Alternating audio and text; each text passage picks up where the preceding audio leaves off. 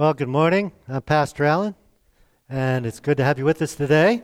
We're in a series called You're Not Far, and today's topic is loophole religion, and that'll make a little more sense in a few minutes. One thing no one had to teach us as children, or if you have children, you don't have to teach your children, is to exploit loopholes. For example, you say, go clean up your room, and they push everything under the bed. They don't really put it away. They cleaned up their room. Not the way you want them to, but they did. You say, clean off your plate. When you turn your head, they dump the food in the trash can. They cleaned up their plate. Not the way you intended, but they followed the rule. We had one of our children, I won't tell you which one. We had a rule once you graduated from high school, you get a job, and you paid rent unless you were going to college. Well, he happened to have a full-time job. Oh, I said it was a he, so I eliminated one. But anyway, had a full-time job, and his work paid for him to take one class. And he implemented this loophole saying, I don't have to pay rent this month, or this several months. And for some reason, we went along with him. But anyway, so you don't have to teach people to do that. We are good at that, aren't we, by nature? Definition is this: a way around the rules that don't technically break the rules. It's like those examples I gave you. Well, we want to apply that, obviously, to the religious world. So we have a word for people that do that in the religious world and some other areas. We call them hypocrites. So when a religious person, or actually any person, exploits a loophole in their own religion. Now, Jesus had another word for hypocrites. He used that word too, but he had another word. So just quickly in Matthew, he records this, what Jesus called some religious folks. I don't think it's nice to call people names, but Jesus did it. What sorrow awaits you, teachers of religious law, and you Pharisees, hypocrites. He called them hypocrites. You are like, he gives us an example, whitewashed tombs. So you got this tomb, and you power wash it, and you paint it, and it looks really nice and shiny. But in reality, what's on the inside? He says, beautiful on the outside, filled on the inside with dead people's bones and all sorts of impurity. Doesn't smell too good either, I'm imagining, right? So, people that anyway, I can't think of that word. Anyway, resort, that's the word. Resort to loopholes in religion are called hypocrites. So we're in a series about a character, about a historical person.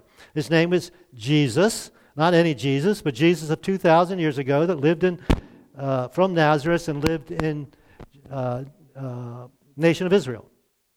And so this is his story. It's not told by him, it's told by somebody else by the name of Simon Peter, one of Jesus' disciples.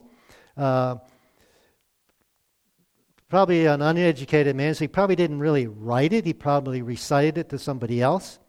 This is probably about 30 years after Jesus. The church had started growing. He'd been a leader in the church and so forth. And he's in Rome, he's in prison, and he's reciting this, kind of like his memoirs about his time with Jesus. Now, why 30 years later? I'm not sure.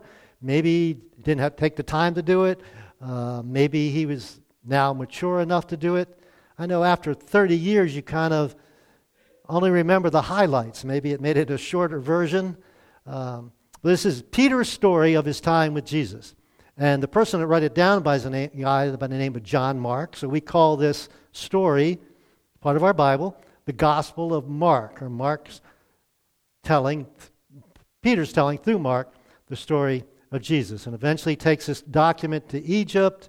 It gets copied and then passed around, especially in the nation of Israel. Something really important to remember, especially if you have some objections with quote-unquote the Bible. When Mark and the other gospel writers were writing, they weren't writing the Bible. They were, in this case, Mark is documenting Peter's experience with Jesus. So this is a true story about true people and in history in a certain time and a place.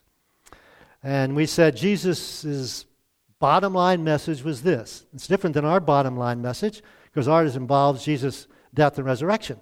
Obviously, that wasn't his message. So his message was the time promised by God has come at last. So you've been waiting for a long time, over 1,000 years, for they would use the term Messiah to come. And he said, now the wait's over. It's always nice to hear the wait's over, isn't it? The kingdom of God is near. It's close. It's not far. It's going to be a different kingdom than you expect, but it's almost here. It's a internal kingdom, not an external kingdom. Your response, my response, needs to be to this message. First, his audience, repent of your sins. Now, we usually think of that as a negative thing. I've done wrong things, so I need to apologize to God for it. Well, the thing we did was negative, but repentance is a positive thing. God gives us forgiveness. And then the other part of the message is really positive. Believe the good news. Now, this is good news. This new kingdom has come. It's near. And so that's good news. Now, something we're going to notice last week and this week is that Jesus got angry.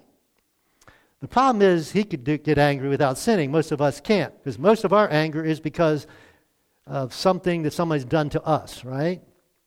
It's kind of personal. When did Jesus get angry? Jesus got angry when people used religion, the laws of God, to hurt God's people, or people God loves. That's what made Jesus angry. Now, we looked at one example last week, and it was chapter 2, 27, when Jesus said this: the Sabbath was made to meet the needs of people, and not people to meet the requirements of the Sabbath. So the Sabbath wasn't to make life difficult for you, to restrict you. It was a gift from God to you, to benefit you. All God's laws are for that benefit. So we interpreted it this way: God loves you more than he loves his rules or laws or commandments. He loves you more. So the Sabbath is for your benefit, not to, got to keep the rules, got to keep the Sabbath. Now, where we left off last week was this, something really bizarre, part of the Bible you probably didn't even know was there.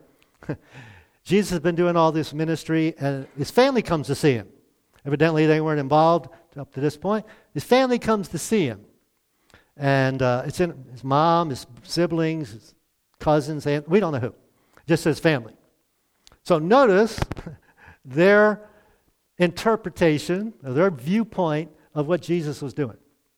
The family heard what was happening. They tried to take him away.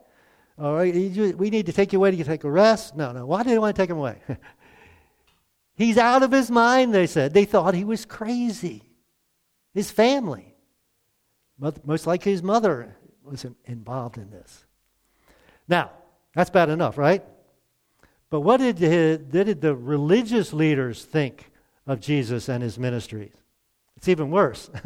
Well, I think it's worse. Teachers of religious law who had arrived from Jerusalem said, he's possessed by Satan. So is it worse to be crazy or possessed? I don't know. He's possessed by Satan, the prince of demons. That's where he gets his power to cast out demons.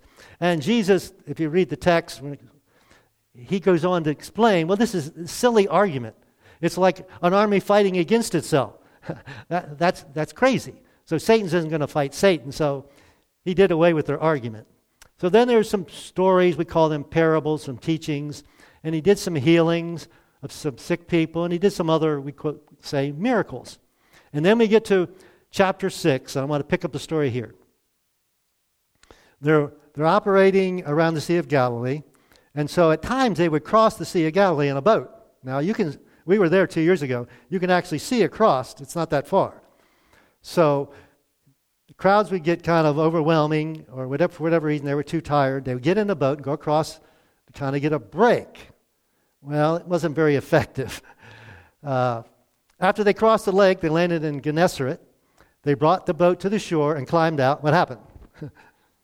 People were there, and people recognized Jesus. Jesus is a celebrity now. Everybody recognizes him. He can't go any place without people saying, hey, you're Jesus.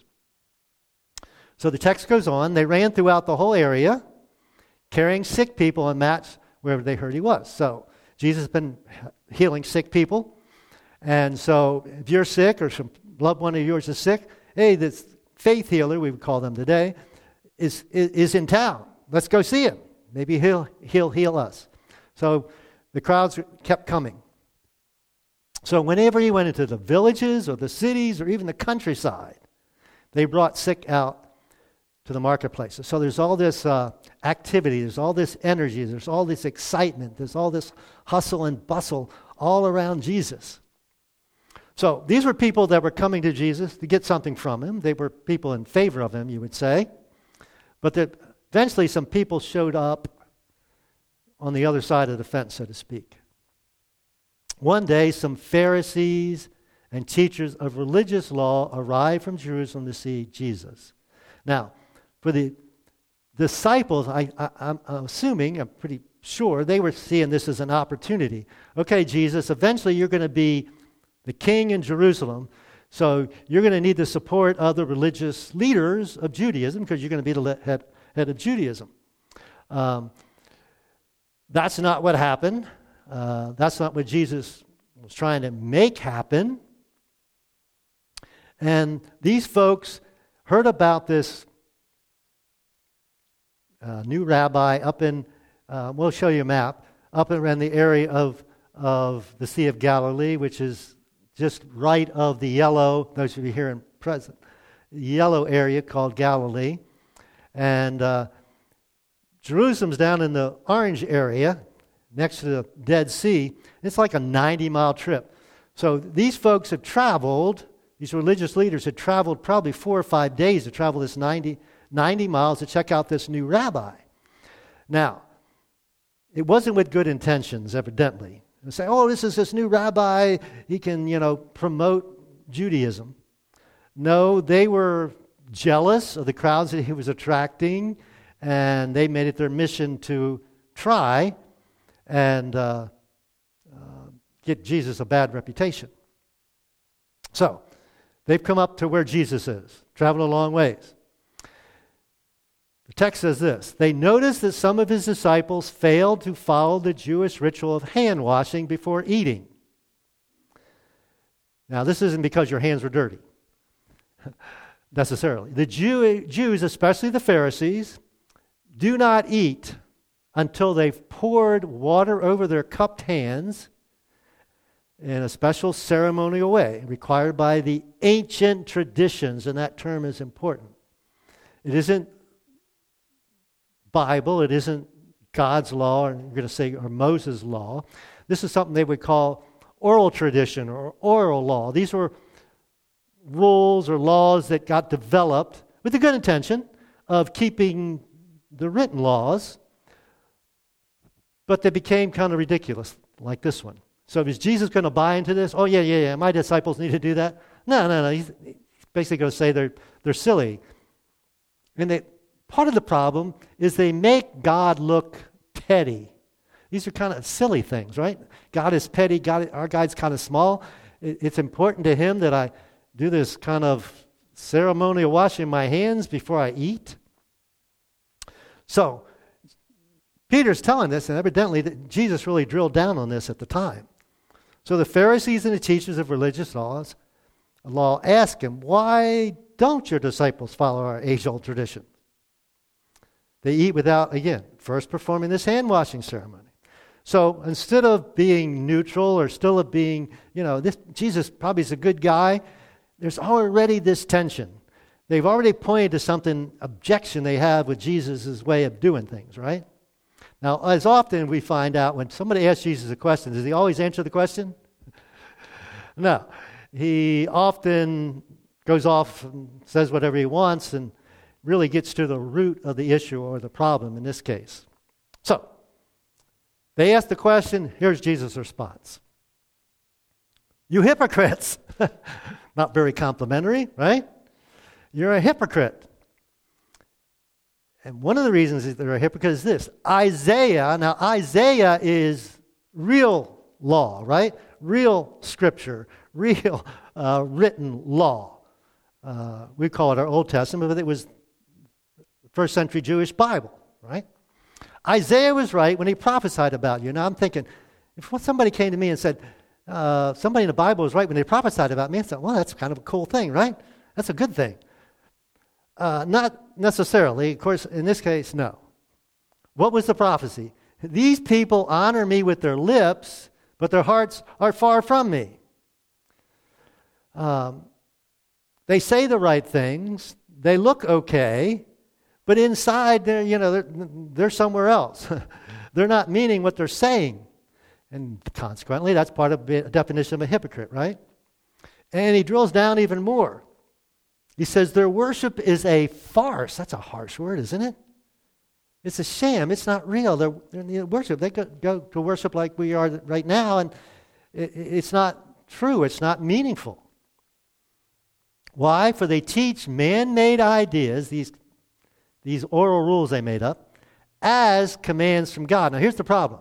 We have the written law, commands of God, and we have these man-made rules or religious rules, and they are teaching these equal to these. In fact, worse than just equal, you ignore God's laws and substitute your own tradition. So they're ignoring these and trying to enforce these over here, these man-made ones, and ignoring the real law, God's written law.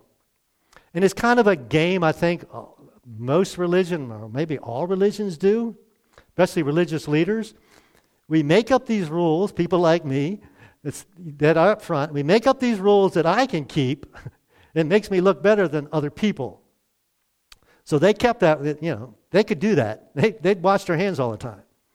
And the problem is, anytime we put our interpretation of the law or God's word above or even equal to God's word, that's idolatry. We're making an idol out of something we've made as opposed to what God's made or God's given us. Text goes on. Jesus isn't finished yet.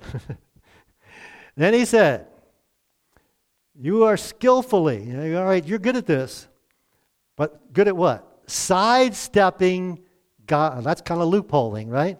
Sidestepping God's law. Law is here, you're going around it. What reason? In order to hold on to your own tradition. These silly, if you will, rules you made up for yourself. And so, Jesus is a good teacher. He says, I'm going to give you an example. Help you understand. Help us understand. For instance, Moses gave you this law from God. 10 Commandments. This is number 5. Honor your father and mother. Okay? Everybody knows that? No secret there. One of the 10 Commandments.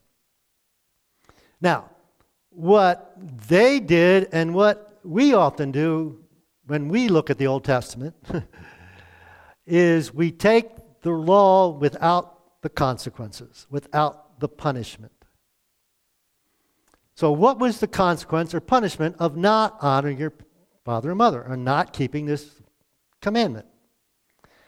And my wife used to share this with our kids when they were disrespectful to her. Anyone who speaks disrespectfully of father and mother must be put to death. They'd go out and stone them. Now, they literally didn't do this very often. But if you're going to take the law seriously, you need to take the punishment seriously. You can't separate the two. Or Jesus said you couldn't. So, in our context, let me ask you the question. Do we honor our fathers and mothers? Because Moses told us to. Is that why we do it? I don't think so. We do it for a different reason. Bring that text up, please. Is that the reason we do it? No, we have a new covenant, a new set of rules or laws. We have a new king. Our king is Jesus. And so I put it this way. Christians honor their fathers and mothers, or we should, because Jesus instructed us to love one another the way he loves us. That's the next slide, guys. There you go. That's the reason we do it. And aren't parents one another's? They're people, right? Okay. So we are to love or honor our parents because Jesus instructed us to love everyone. So he goes on. You say, how are they loopholing this one of the 10 Commandments? He says, you say it's all right for people to say to their parents, sorry, can't help you. Well, what is he talking about here? Well, they had this law or rule they'd made up. It's this. I vowed to give to God what I would have to give to you. All right, so here's how it went. All right. I vowed all my worldly possessions to the temple. But it doesn't go in effect until I die. So I can do what I want with this money. But anytime I don't want to do something like help my parents, I can just say, I can't help you. It all belongs to the temple. So Jesus said this way. In this way, you let them disregard their needy parents. You may be hungry, but I can't help it. All my money belongs to the temple. Now you can see how disrespectful that is, how dishonoring it is to the spirit of that commandment, right? To honor your parents. Now, obviously back then it was inconvenience and expensive to take care of your parents. So people looked for what? A loophole so they wouldn't have to do that. And so what it boils down to is this. We can hurt somebody, hurt them in this case by not helping them, and then pray a vow, and then our conscience be clear. So we're technically breaking the Ten Commandments, but our conscience is clear because we found or created this loophole. And Jesus is very angry about this. And so he called them names, and now he says this: you've canceled, you've gotten rid of the Word of God. Eliminated. They cancel your doctor's appointment, you can't go see the doctor, right? So you've canceled the Word of God, you've eliminated it in order to hand down your own tradition. Now, okay, that's bad enough, right? Sounds pretty bad. If that's all only this loophole they were using, that would be understandable. But what's Jesus say next? And this is only, I'm finished reading. This is only one example among many others. So they had all kinds of loopholes. They were trying to keep the letter of the law without the spirit of the law. And then Jesus called this crowd. Remember, there's always a crowd. He said, all of you listen, he said, and try to understand. So this was hard for them. He's saying things that are contrary to what they've been taught, what they've heard all their lives, what their religious leaders have been telling them. So this would be disturbing as you were hearing it. But on the other hand, how liberating could it be? Okay, I don't have to follow all these loophole rules. I just follow, God's rules, God's laws. So I was trying to think of some point in Scripture where a writer gives us an illustration of this. So I'm quoting from John, one of Jesus' disciples. He said this: if someone says, I love God, I love you, God, but hates a fellow believer, I can't stand you, you're a liar. What are you lying about? I'm lying about, I love you, God. What is he talking about? If we don't love people we can see, how can we love God we cannot see? The way I've explained it to you folks in the past is, if you hurt one of my kids, don't invite me out for lunch. I'm not coming. We hurt God's kids. God's not happy. So it's a matter of priorities. So the Scripture goes on, text goes on. There's some more teachings, and there's some more healings. And then we're going to skip down to chapter 8, verse 31. And here's a big bombshell, if you will. I think Jesus was wise in not starting off with this in his ministry, or he probably wouldn't have had any followers. But he had the wisdom to know when to insert this into his teaching, especially with his close-knit group of disciples. So here he is. Jesus began to tell them that the Son of Man, that means me, Jesus, must suffer. Okay, don't like the sounds of that. You're supposed to be the Messiah, you're going to start suffering? And not just suffer a little, but suffer many terrible things. Boy, that's not good news, is it? If that's not bad enough, and be rejected by the elders and leading priests and teachers of religious law. Well, wait a minute, how is this going to be possible, Jesus? You're going to be Messiah. You're going to be the king over these folks. How does it work that they're going to reject you? That doesn't make sense. And then he says something I don't think they grasp at the time. And he would be killed. Well, maybe they just thought, well, everybody dies, right? But it's hard to think of the Messiah being killed. And they probably didn't hear this other part. They probably got stuck there. But 3 days later, he'd rise from the dead. So Jesus continually humiliated the religious leaders. And so consequently, the natural reaction is going to be what? They're going to butt heads. They're going to reject him. So, if you read the next part of the text, Peter kind of spoke up usually first. He comes to Jesus and says, wait a minute, Jesus. I think I need to correct you here. Can you imagine correcting Jesus? I think you're being too harsh. And messiahs don't die. So, I can imagine this was really confusing. Now, again, Peter's telling us 30 years later, so it's after the fact, and he's seen this happen, and etc. But at the time, and you know Jesus' response to Peter? Some of you know the text. Get behind me, Satan. You're against me if you're not for this. Again, confusing. I'm sure he didn't understand. Now back to a verse we covered earlier, chapter 7, verse 8. For you ignore God's laws and substitute your own traditions. Now, this has been fun to talk about and hopefully fun to listen to, but okay, that happened 2,000 years ago. What difference does that make today? So, I'm going to do something here in the next few minutes. Let me warn you, it's going to be uncomfortable. I mean, if you're paying attention. But I think, hopefully, at least somewhere along the line, there'll be an aha moment for you and me. So here's the idea. Is it possible that you and I have set aside the commands of God in order to hold on to our own human traditions, our own loopholes, if you will? Now, let me tell you up front, I'm guilty of these. All right? Full disclosure. I'm guilty. Number one,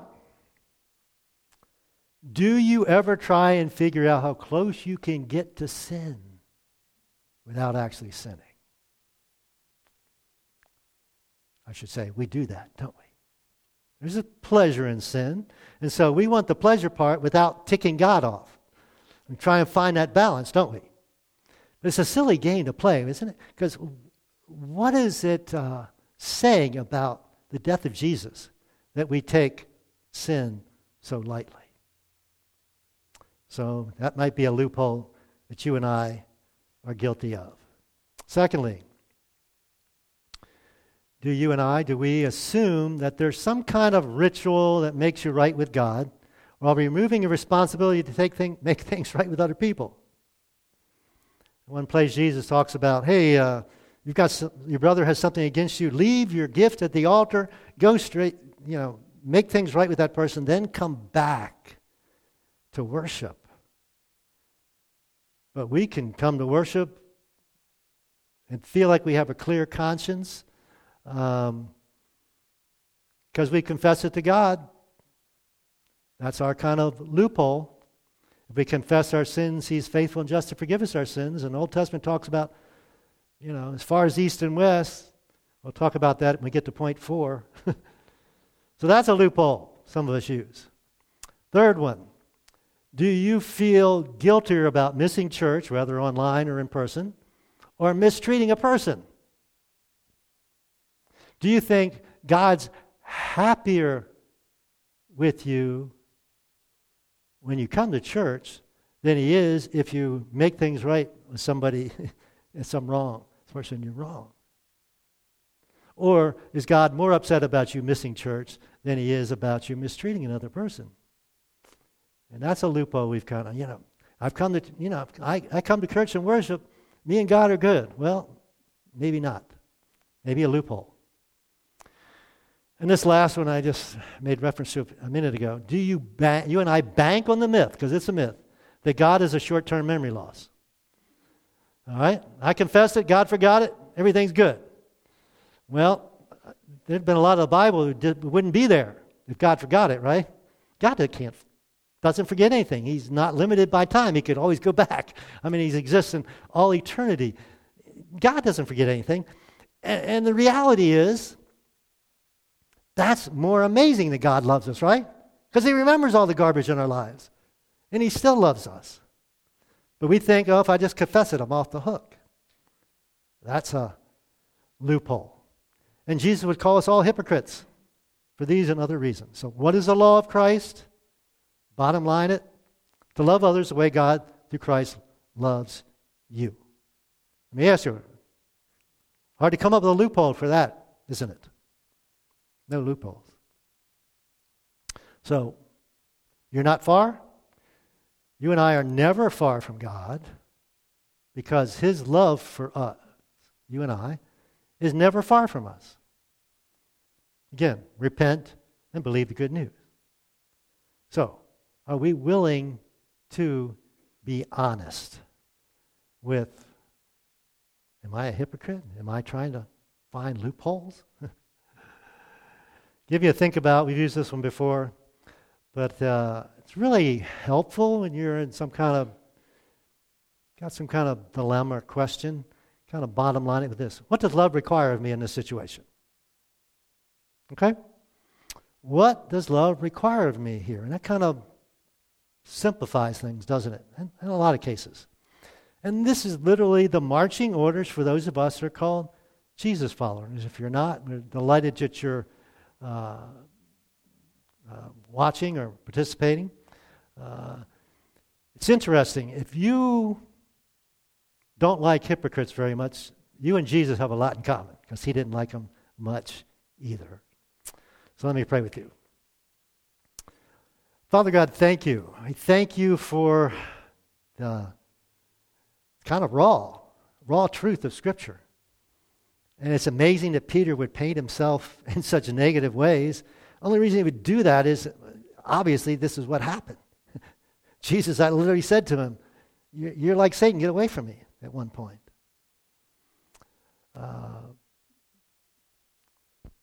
God, I'm assuming we all have something to confess this morning. That we're guilty of some form of loophole religion.